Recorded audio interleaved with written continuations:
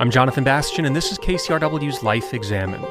In her most recent book called Why Religion? A Personal Story, renowned scholar Elaine Pagels tells her own story of how she discovered her faith. I felt like I was living on a much bigger scale, like bursting out of the world that was almost flat, a flat earth that didn't have any kind of spiritual dimension. We'll also hear how this faith was tested by tragedy and how the discovery of ancient Christian texts reshaped her notion of religion.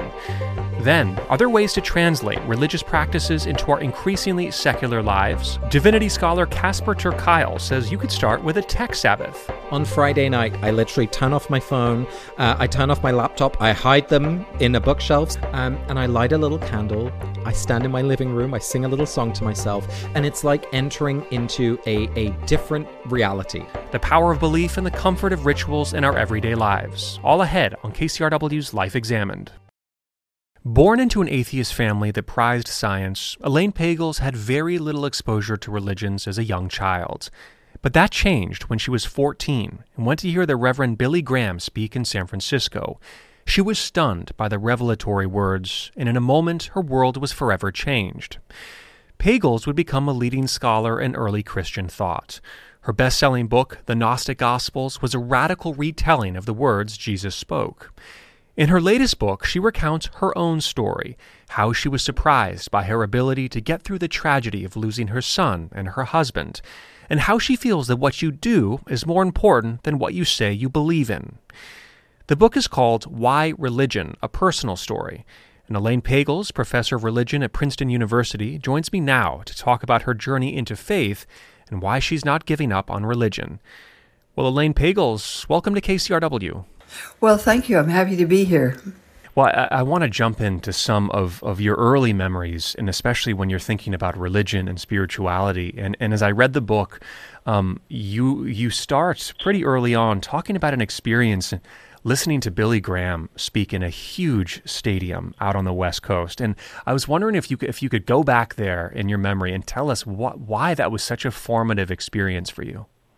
That was that was the first time I experienced the sense of the power of religious experience. Before that, I'd been in a family in which my father had given up religion for Darwin. As soon as he discovered Darwin, he just said, "Oh, these old stories are just crazy old folk tales. Who needs them?" So I was brought up to think that religion was basically obsolete and lived in a world without it. And I did the best I could with poetry and music. I love that. But I had no sense of the power of those traditions, or not much, until I went, rather by accident, to a Billy Graham crusade. I didn't know who he was, but I had friends in high school who were going to San Francisco. And I thought that was going to be more interesting than Palo Alto on a Sunday afternoon. So I went, and it was quite stunning. What came through to you in that moment? What did you feel? First of all, he said he was going to say things that would sound foolish to educated people, and they really did. He was talking about science, which in my family was sort of, that was God. I mean, my father was a biologist. He loved Darwin. Science was the highest form of wisdom.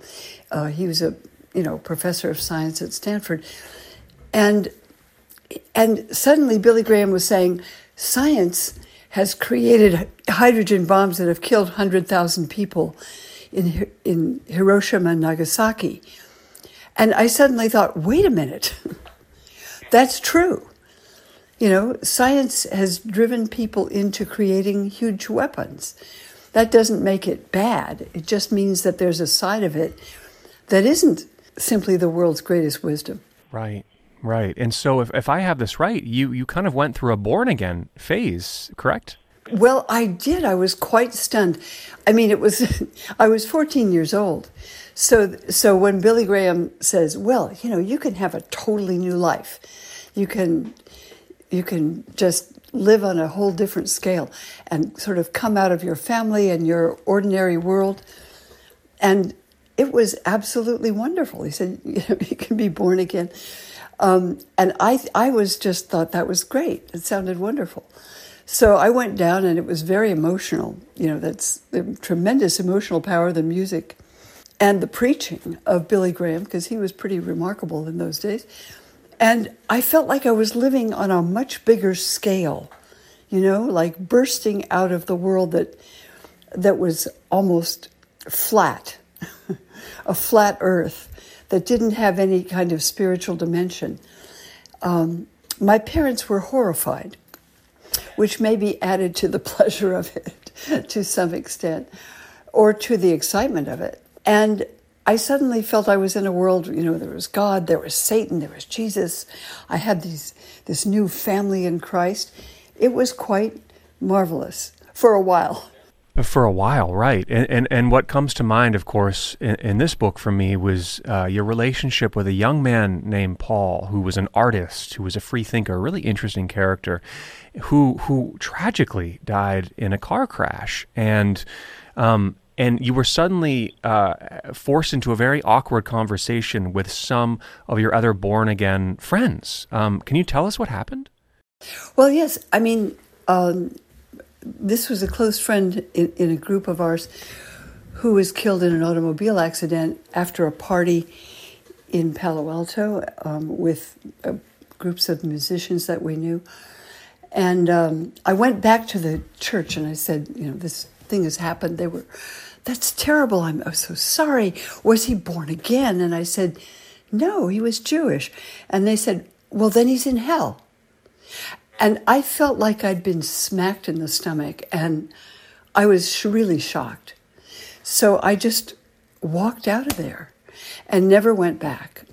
I knew it. Whatever had drawn me there had nothing to do with what they said. And I just didn't trust anything anymore of that.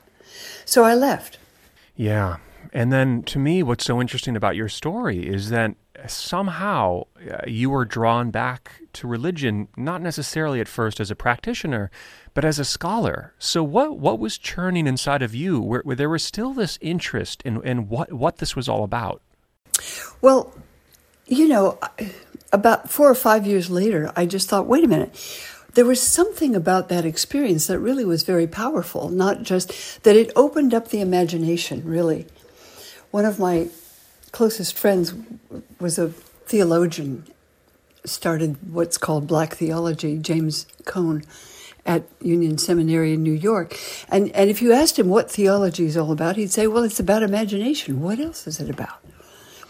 It's about a spiritual dimension in your life. And that seemed to me, there was something about that experience that seemed to me very powerful and important. And so I thought, what is it? Is it about Christianity, or is it about religion, or what? Anyway, what do we know about that stuff? So I didn't want to go to religious people because they all had a different brand to sell. That's how I felt at the time. So I went to graduate school to find out what we knew about the early Christian movement. And it was a secular school, that was on purpose. And what I discovered were the secret gospels that totally captivated me. The Gnostic Gospels, I called them, because we didn't know what else to call them.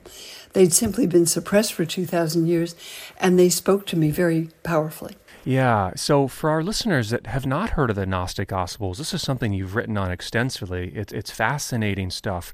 What are they? In particular, I know that the Gospel of Thomas is one that really spoke to you. Well, it did. This was a discovery. Same year the Dead Sea Scrolls were discovered in Israel, about 1945 and 46. There was another discovery in Egypt of a huge library of over 51 ancient texts. Most of them are religious texts attributed to Jesus and his disciples. Some of them are Jewish texts. Some of them are sacred to the god Hermes, or, the god Asclepius, the Egyptian and Greek gods, because these came out of Egypt about 2,000 years ago. And among them were some texts that were called Gospels, and they were claimed to be about Jesus anyway. And the Gospel of Thomas was just a list. It said these are the secret teachings which the living Jesus spoke and which his disciple Thomas wrote down. And I started to read these, and what struck me was one saying in which Jesus said, "If you bring forth what is within you, what you bring forth will save you. If you do not bring forth what is within you, what you do not bring forth will destroy you." And I thought, oh, you don't have to believe that, but it just happens to be true. It struck me psychologically. Now I think it also had a theological dimension to it. But anyway, it was a saying that really seemed to me powerful. There were other sayings like it in which Jesus says things like, just look at what is right in front of you, and the mysteries will be revealed to you. These are like Buddhist koans, wisdom sayings, but somehow they really spoke to me.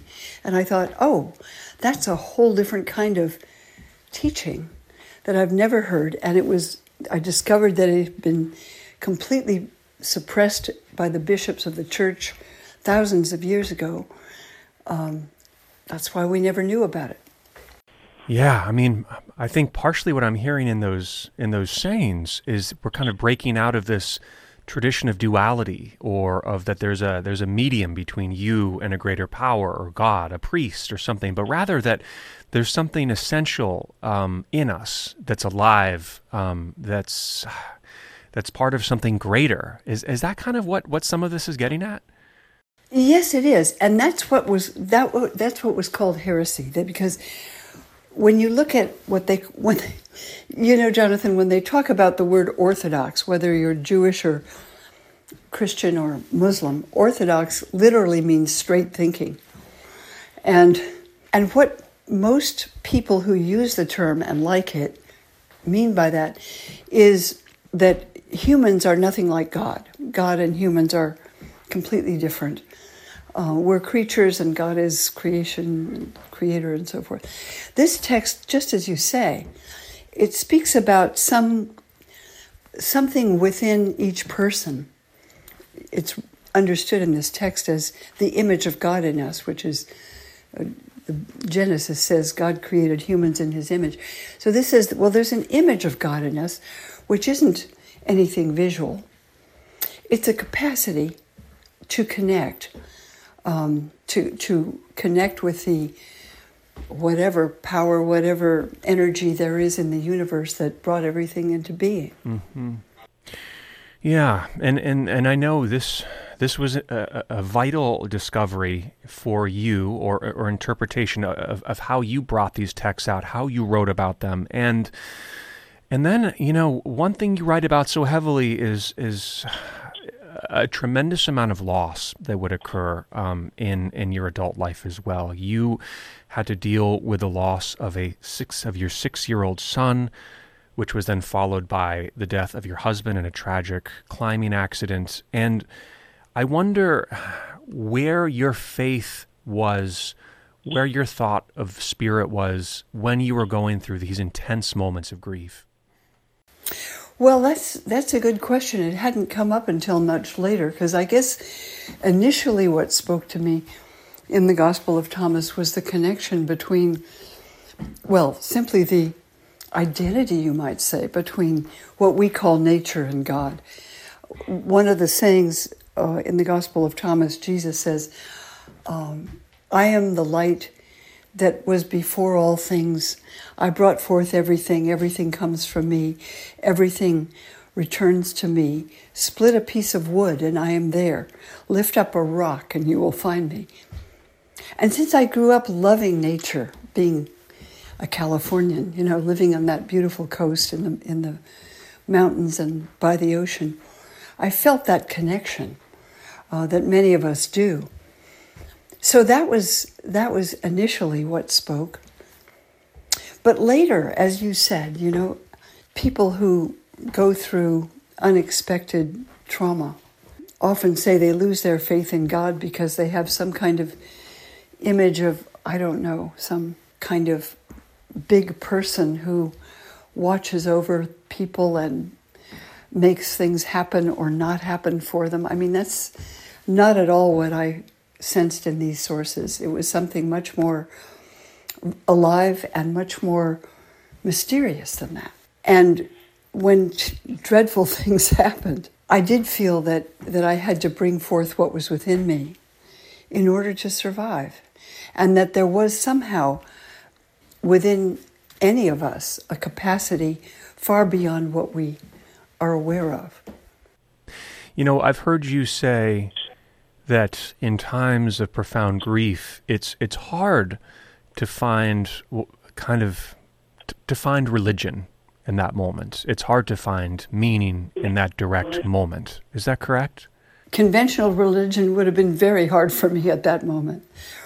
What I wanted to write about after those losses, which were so shocking, and I felt they would, if anyone had told me those things would happen, I just would have thought, I can't live through that. That's just not even possible.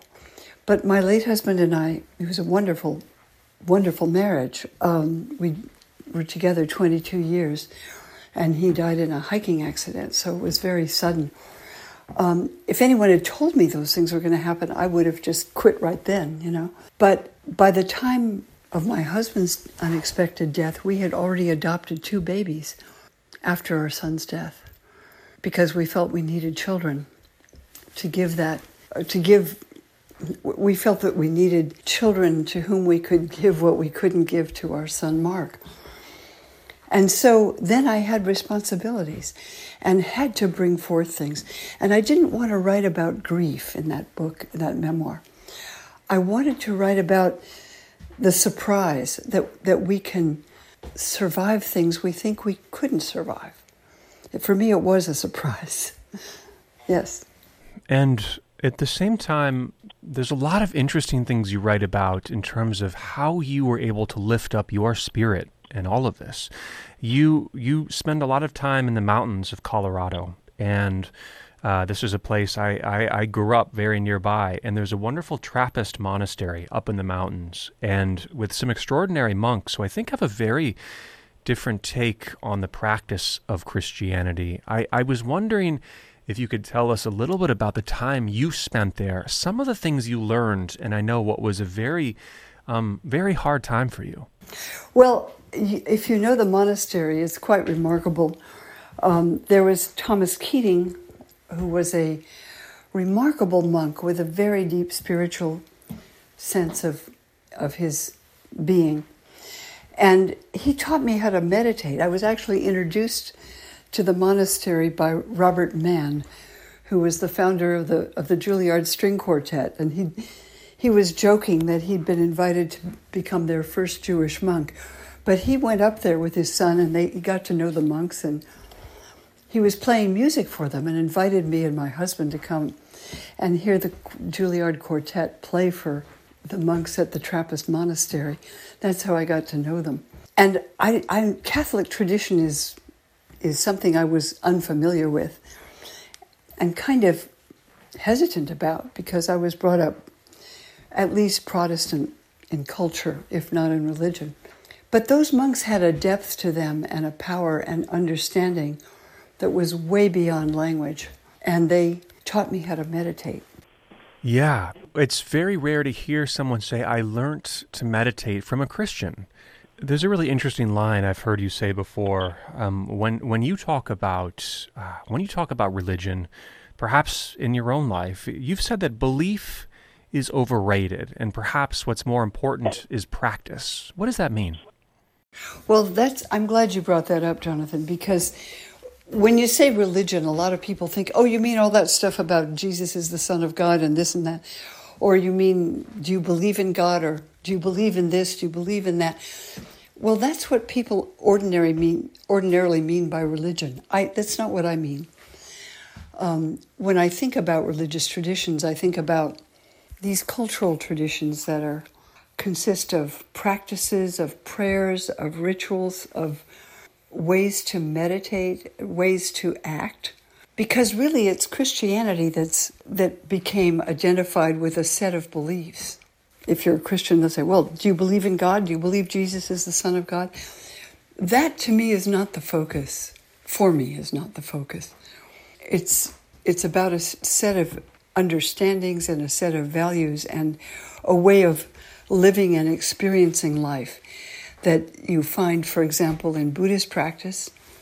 You find it in Muslim practice, you find it in Jewish practice and Christian practice. Judaism is not primarily focused, as I understand it, on belief. It's, are you kosher? I mean, how observant are you, or are you not observant? It's, what do you do or not do? It's not about, a bunch of beliefs in your head simply, which is the way people ordinarily take it. That's why, belief is overrated. That's so interesting. It makes me think, can one be a part of a church or of a different tradition, but not necessarily have a certain set of beliefs, but rather... Oh, yes. I actually like rituals very much. Not all of them. I'm sure some of them are very boring, but a bar mitzvah or a bat mitzvah, a wedding, a funeral, these are powerful in every culture, and they're created as a series of acts to help people through transitions. Transitions into birth, into marriage, into adulthood, into death. They have great effects, or they can. But you don't have to believe in them in the sense of having a set of beliefs in your head. I find that a pretty superficial understanding of what these traditions are about. I know that ritual is really important to you, and you've written about something that fascinates me, which is how we can create rituals. Is it something that can be new, something that can be meaningful, even if it's not necessarily rooted in thousands of years of tradition? Do you think that's possible? Oh, certainly. People do it all the time, as you know.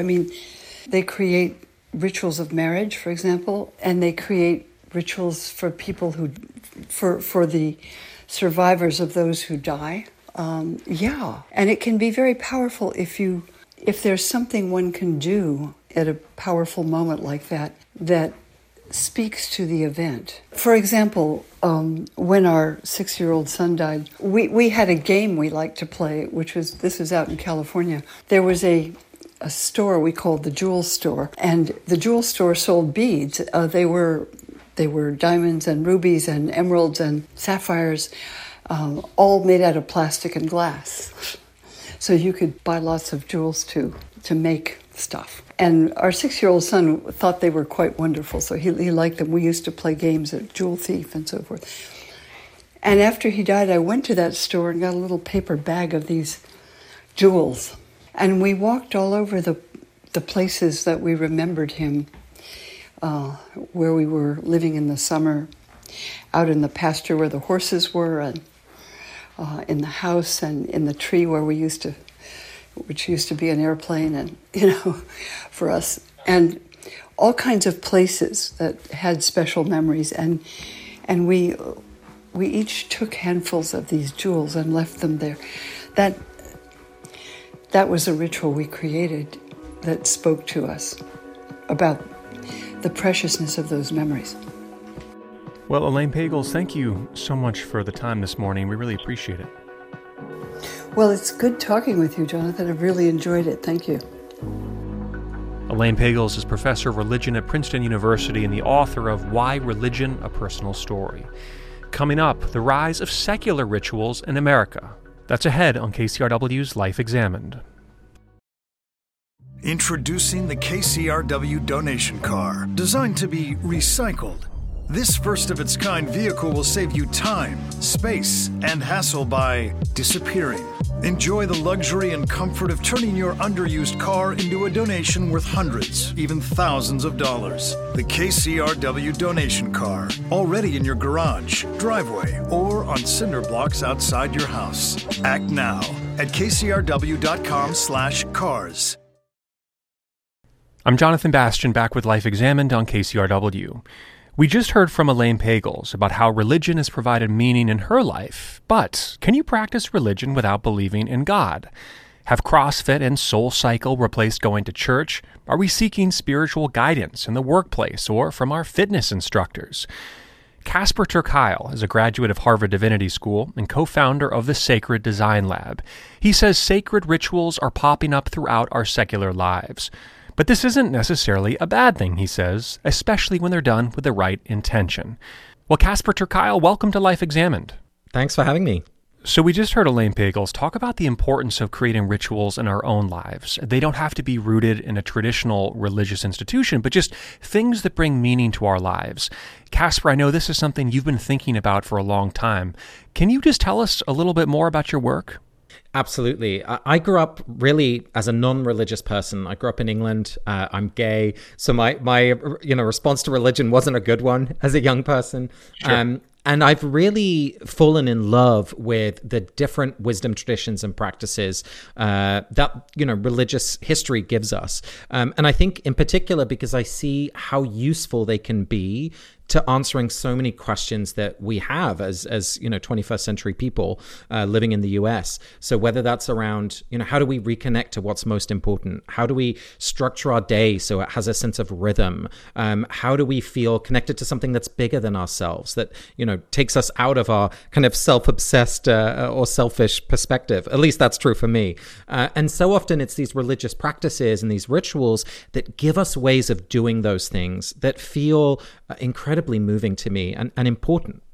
Well, I mean, it makes me think of, I think, one of the most interesting things that Professor Pagel said, which is that belief is overrated. What's more important is practice. Why don't you just kind of riff on that for a second? Well, this is why I love Elaine's work, because I completely agree. And the reason why we have such a focus on belief is that, the United States, although it has a lot of diversity in terms of religion, is still a very kind of Christian culture. And in the Protestant history, when the Reformation happened and Protestantism kind of broke from Catholicism, there was a real focus on belief.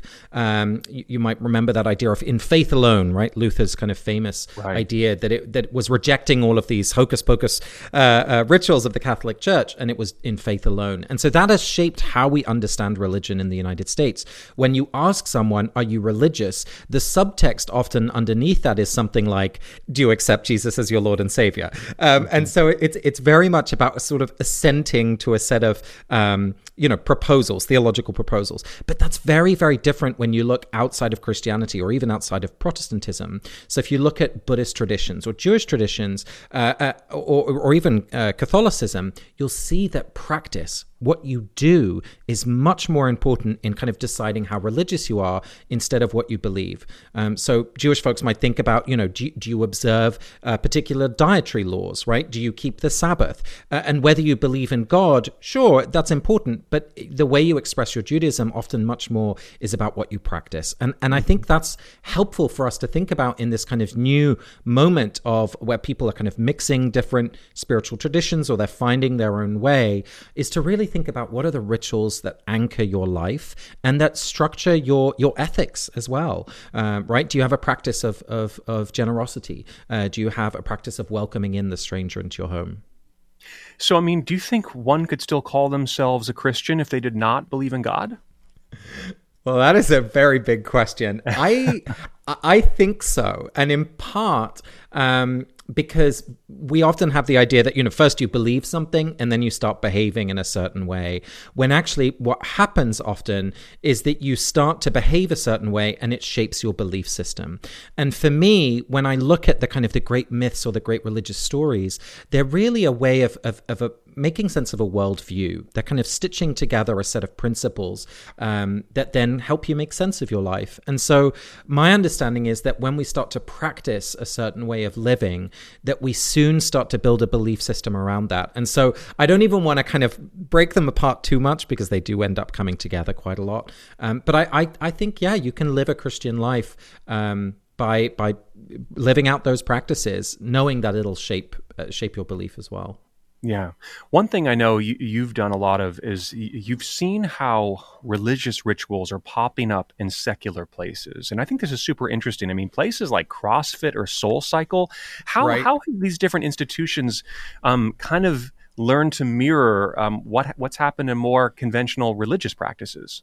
This was totally fascinating. So when I was a student at Harvard Divinity School, my research partner, Angie Thurston, and I started to look out into the secular world to see where, especially younger people, were coming together to build community. And very, very quickly, we started to hear about fitness communities, about arts groups and justice groups that on the surface seem very secular, right? Working out, you're there to maybe get strong, lose some weight, be healthy. But when you start to look deeper, we started to see more and more parallels with what you might expect to see in a congregation. So people are getting married and having funerals in their CrossFit box. People are raising money for neighbors at their Soul Cycle kind of spinning class. People were turning towards their fitness instructor to help them navigate a difficult divorce or the grief after losing a loved one. And so suddenly these people who are there, who are trained in how to help you lose calories and build muscle are accompanying you through a really big life transition, for which, by the way, they have no training. And so we started to see these religious behaviors show up in these secular spaces. And then once we started to see that, we started to look at how, you could even start to see it in the way that these communities talked about themselves. So CrossFit's co-founder famously said, if people call us a cult, that's fine. I think we are a cult. And of course, with Soul Cycle, the clue is in the name, right? It's Soul Cycle. So these organizations are already kind of self-consciously engaging in spirituality and religious traditions as a way of shaping their community. Now, you're someone who has studied, I think, kind of root texts and has a pretty full understanding. You attended Harvard Divinity School. So, did you look at this with a skeptical eye, or did you also say maybe there's some meaning to what's going on here? I was always really interested to see what people are actually doing, not what they should be doing, but what they're actually doing. Yeah. And so I was quite open to see what was happening.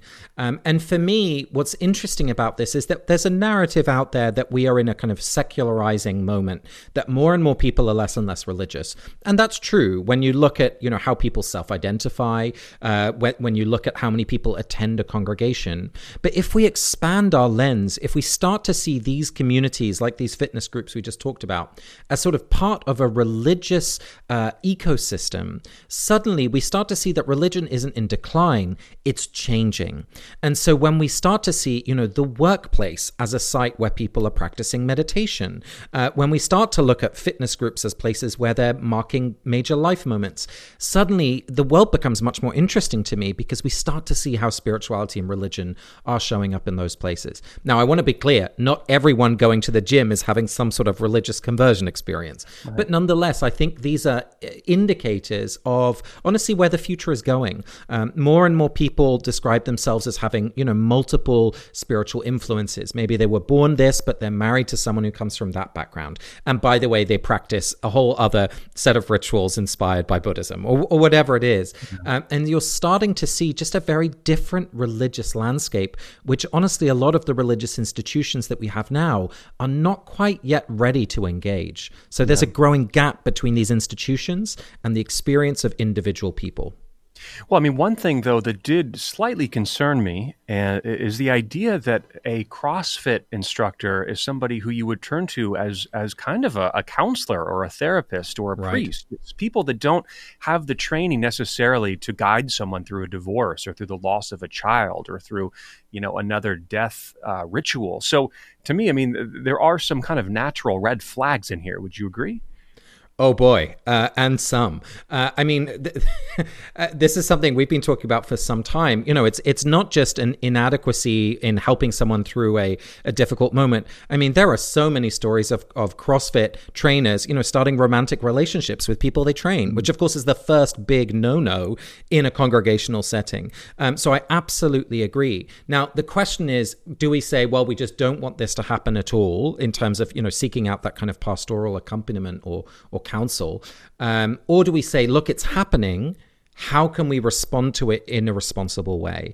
And that's very much my approach, is to think about, okay, if people are seeking out that kind of spiritual guidance, from people at the workplace, from people in a gym, how can we support and give some theological reflection tools to those fitness instructors and those people in the office so that they can be useful and do it responsibly.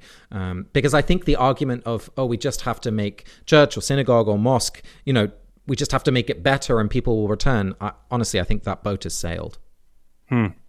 Well, I mean, I know there's something in this idea of creating ritual, of imbuing it with meaning that I know fascinates you. So if we look at SoulCycle CrossFit as one example, what's another example that you would propose, ways to start bringing this stuff into our life that you think that is important?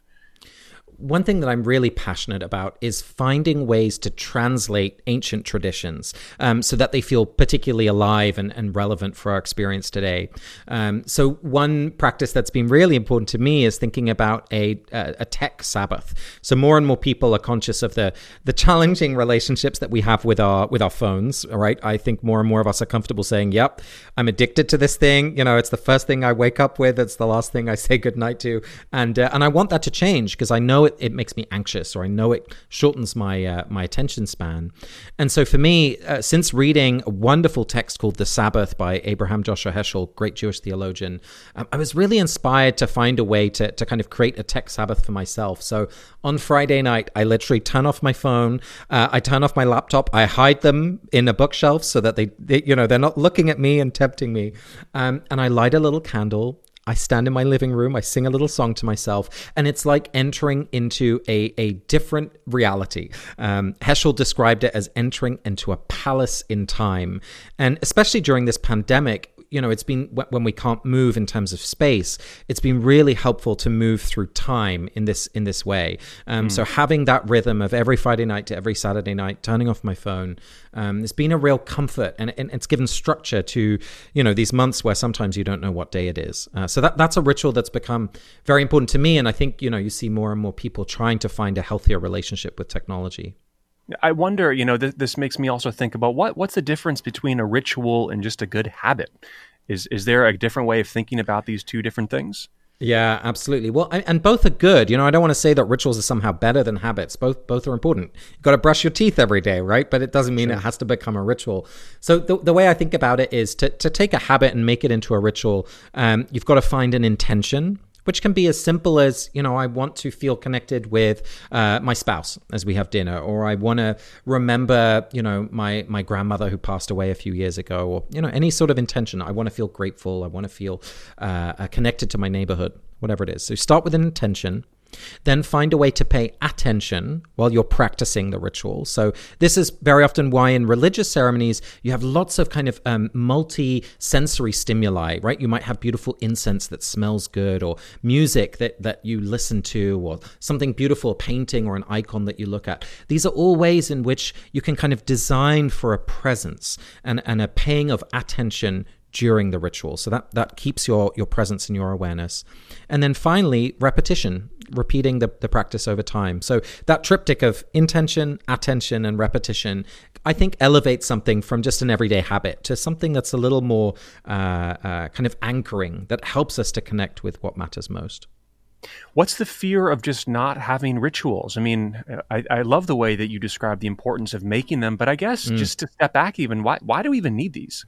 Right. Is it just a pretty decoration, right? I mean, I definitely believe that just the joy of experiencing them, the beauty, all of that is important. But rituals are not just decorative, they're formative. So when we practice these things, it's not just for fun, it's because we believe that they will shape us to become the kind of person that we want to be. So often in a ritual, we're actually practicing a different way of being, a different world that we're living in for that moment. So for example, look at the Eucharist, the breaking of the bread in a Christian ritual, right? The central Christian ritual.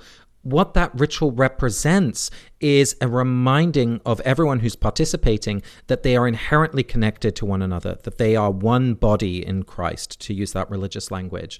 And so very often these rituals are shaping our awareness, they're shaping our ethics even, to become the kind of people that we want to be. So I think of them not just as, as something nice to have, but as part of an ethically committed or a justice-seeking life. We need these rituals to sustain and guide us. Yeah. Well, recently I've been reading, whether it's been in The Guardian or the New York Times, about the rise of something called a kind of a spiritual consultant, which I don't know if you're comfortable with that term or not, but you're kind of thrown into the mix. Right. So here we are. And just to give our listeners some background, this might include this consultant going to work with corporations or businesses and trying to bring in some of this language into these for-profit institutions. So is this the kind of work that you're interested in doing? And can you say more about it? Yeah, it's definitely part of what we do. My organization with my two colleagues, Sacred Design Lab, thinks about how can we, really build the spiritual infrastructure of the future, right? If the congregation was the center of gravity for religious life over the last number of 100 years, what is the future going to look like? Where are we going to find meaning and connection? And one of the really interesting things is, just like those gyms, the workplace is a place that more and more people are turning to try and find guidance in life in all sorts of ways. If you think about where Americans have learnt, especially white Americans, I should say, have learnt to talk about race, right? Where we've learnt to navigate gender dynamics or practice listening skills. These are often things that happen in the workplace, especially white collar workplaces. And so it's, not surprising that workplaces are starting to offer yoga classes or meditation classes, or they might provide a venue to practice good relationship skills. And so whether we want to or not, these things are happening. And so my stance is to think about, okay, how can we responsibly accompany and direct people to deepen that expression of their spiritual life, not to base it in the workplace, right? I'm not looking to have, all wide company rituals adoring the CEO. That is absolutely not what we're looking for. But it is a place to think about, if someone is actively coming here asking questions about, how do I grieve? Or I feel like I'm turning 50, and this is a really big moment for me as I change roles within my family, within this team. I want to find some way to express that. It's an opportunity, I think, for us to meet that person where they are, and to share some of the gifts of religious tradition in a way that is responsible, that has not just one religious tradition at its heart, but has that kind of breadth. Honestly, I think that's the responsible thing to do. I think there's a lot of what you said that's really fascinating, and yet I have this memory of this was probably in around 2006. I visited the Googleplex for the first time to see a friend of mine working there. And I remember seeing how every part of his life was kind of being co-opted by Google. He was getting all his food there. They were doing all of his laundry. He was getting massages. I think there were even medical staff there. And it kind of seemed like, therefore, work became the fulcrum of life, which I don't think a lot of people necessarily want. And so while I also hear this notion that, we want to bring in ritual or ideas of spirituality into the workplace, I also kind of pause too and say, hey, shouldn't there be a separation of these things? Do we really want to fill up the work bucket with all of these important parts of life? I'm sure this is something you've thought about too. Oh, we think about it all the time. Yeah. And again, I want to say it's kind of a false option that we're presented with, because it's not a question of, do we want it to happen? It's happening. What do we do now? And so, one way to answer that question, say, we really don't want to center even the physical workplace, right? You talked about those kind of tech campuses that have everything from, your hairdresser to your therapist. Right. So one way that you could answer that question, say, okay, well, how about we use the workplace as a connecting or a conduit towards a place where people can center their community or their spiritual life. So, it could be something as simple as, if someone brings those questions to their workplace, to say, well, here are 5 or 6, local places, local communities that you might want to check out that are great places to join. And, we can somehow, subsidize your retreat that you want to do. So there's still ways that companies can support employees in their spiritual life without necessarily centering it in the workplace. I want to kind of go back to one thing you mentioned too, which is the idea that these days religion or spiritual traditions feels like we're kind of at a buffet, and we take a little bit of one and we take a little bit of another. And I think there's something that on one hand is very liberating about that. I love the idea of notion, but I also hear this other part of me want to say that to really grow deeply, sometimes there is some merit to going deeply into one tradition, to looking into what it has to offer, to follow a path of growth. Yes. Can you say or just reflect on that a little bit more? I think you're so right, Jonathan. And again, this is, I don't want to paint a picture of one is better in some way than the other. If you are someone who is really eager to go deep, to really commit to a way of life, and of course, great examples of this would be a monk or a nun, right? Someone who's really going to give their whole life to a specific tradition. I completely agree. It makes sense to go deep in one place. But again, when we look at the world that we're living in, well, the first thing to say is religions have never traveled through time, in isolated tubes without interacting with one another. We sometimes fall into a trap of looking back at history and thinking, well, Islam developed here and Judaism there and Christianity over here, and far beyond. Everything has always been interacting and shaping and changing one another. So in one sense, this is no different, right? Religious traditions are coming into contact with each other in people's lives and they're being shaped by it. And that every tradition was once an innovation. So again, right. This is not something that's been static forever and suddenly is crashing apart now. But the truth is, more and more people are growing up in interfaith households. So people were coming to divinity school saying, well, I'm Presbyterian and Catholic, or I'm Hindu and Jewish. And of course, those traditions are not necessarily set up to kind of accommodate or support someone like that. And so folks kind of feel lost in the middle. And then the much bigger issue is people who will say, well, I'm nothing in particular, but, I still go home to my parents to celebrate Christmas and Easter. But actually, I find most meaning canoeing out in nature and reading poetry. Sure. Who knows what it is. And so I think that the question really depends on who you are as an individual. If you want to go deep in one place, that's great. And if you want to find some way to responsibly inhabit multiple practices from different traditions, I think it's absolutely possible. I think the challenge is, and this is my biggest worry in this question, as we personalize things more and more, right? You have your perfect mix of the things that you like, and I have my perfect mix, and our friend has something else. We don't share any of it. And so it becomes more and more individual.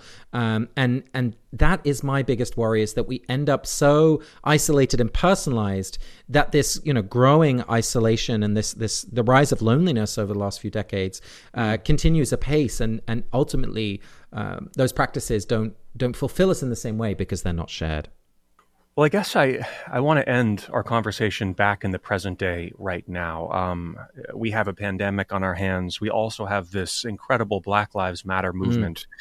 And earlier this year on the show, we had one of the leaders of Black Lives Matter, Melina Abdullah, in the LA chapter on, and she described a ritual that I thought was extremely moving. It was called the pouring of libations in these Black Lives Matter movements, and also the reading of names and calling upon some kind of Western African spiritual traditions that I don't think a lot of folks knew much about. Yes. I'm sure this is something you've read about, but it really occurred to me as such an interesting and beautiful example of maybe some of the things you're talking about, which is finding the meaning in the ritual in the present day. Absolutely. And this is something that's I'm so glad that you spoke with her, because Black Lives Matter is obviously a political movement, obviously a cultural movement, but it loudly claims its spiritual essence. It's a spiritual movement too. And as you say, drawing on Ifa practices, drawing on some Black church practices too, but really kind of doing that same melding together of different traditions, and drawing on indigenous practices. And just like the workplace and these gyms are sites where I think we see spiritual innovation happening. I think justice movements like Black Lives Matter is another. And in each case, there's all sorts of questions of who has authority to lead. What are the boundaries of participation? Right. There's new languages that are being created in the streets in these movements, and new rituals that are shaping people's engagement. And I think particularly in a justice movement, what inspires me so much about the Black Lives Matter movement is that they are practicing, a connection between outer change and inner change, that sense of personal resilience and outer political change. And that's something, as someone who was an activist many years ago in the climate movement, I really struggled with, because I was just focused on making change out in the world and experienced a big kind of big fat burnout as a young person, where I felt like I had failed and there was nowhere else to turn. And so I think, as more and more people are engaging with racial justice, that importance of finding spiritual practice, rituals that sustain you in that work of change making is more important than ever. Yeah, and I think that one thing we've seen that's been so successful in the Black Lives Matter movement, and something you have been talking about just right now, is that these are shared rituals. These are things in which you're bringing together thousands of people. That's right. Yeah, and it's, that's one of the magic things of ritual. In rituals, sometimes we can experience things that we can't experience in any other way. There's a, creation of a sort of magic circle when people are practicing a ritual together. There's a quality of presence, and I think a possibility for transformation that makes us as humans coming back to these practices again and again. Yeah. Well, to end with this, I know that this pandemic is still going on, and I think that on one level, we might see the pandemic as people being forced to kind of end old rituals. I can't attend the things they used to do, or they're not going to church, or they're not going to whatever it could be. But maybe at the same time, we are also seeing the creation of new rituals. Do you think this could be an important time for people to kind of also think about the practices that they want to bring into their lives, which are currently just so changed from what they were a year ago? Absolutely. I think we've seen that from the very beginning, back in the spring, as folks started to take a daily walk through the neighborhood, and start to notice the way in which a particular tree started to have, leaves and then maybe blossoms, or a particular garden that they might pass on the walk as it started to change through the seasons. I think that's already one kind of practice that's definitely become more common. But I also hope that it orients us towards one another in a neighborhood in a way that I think certainly for me, it was very easy to ignore, living in a busy place like Brooklyn, where so often we don't know the people that live next to us, especially more recent arrivals like myself. And so I've delighted in, starting to have regular card game nights with some of the other folks in our building who we created a little bubble with. And, those rituals don't always have to be enormous, cathedral-like, intense religious things. It can be the rhythm that gives our life shape and meaning. And I hope all of us can find more opportunities to anchor ourselves in those. Well, Casper ter Kuile, thank you so much for the time today. Really appreciated the conversation. Thanks, Jonathan. Those are great questions. Casper ter Kuile is the author of The Power of Ritual and is a co-founder of the Sacred Design Lab.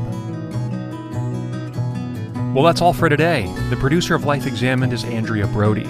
You can listen to this and other episodes on your favorite podcasting app. And while you're there, leave us a review. Tell us what you think. You can also email me your feedback directly at jonathan.bastian@kcrw.org. To learn more about our guests and this topic, check out our webpage. That's kcrw.com/lifeexamined. I'm Jonathan Bastian. Thanks again for joining us. We'll see you next week.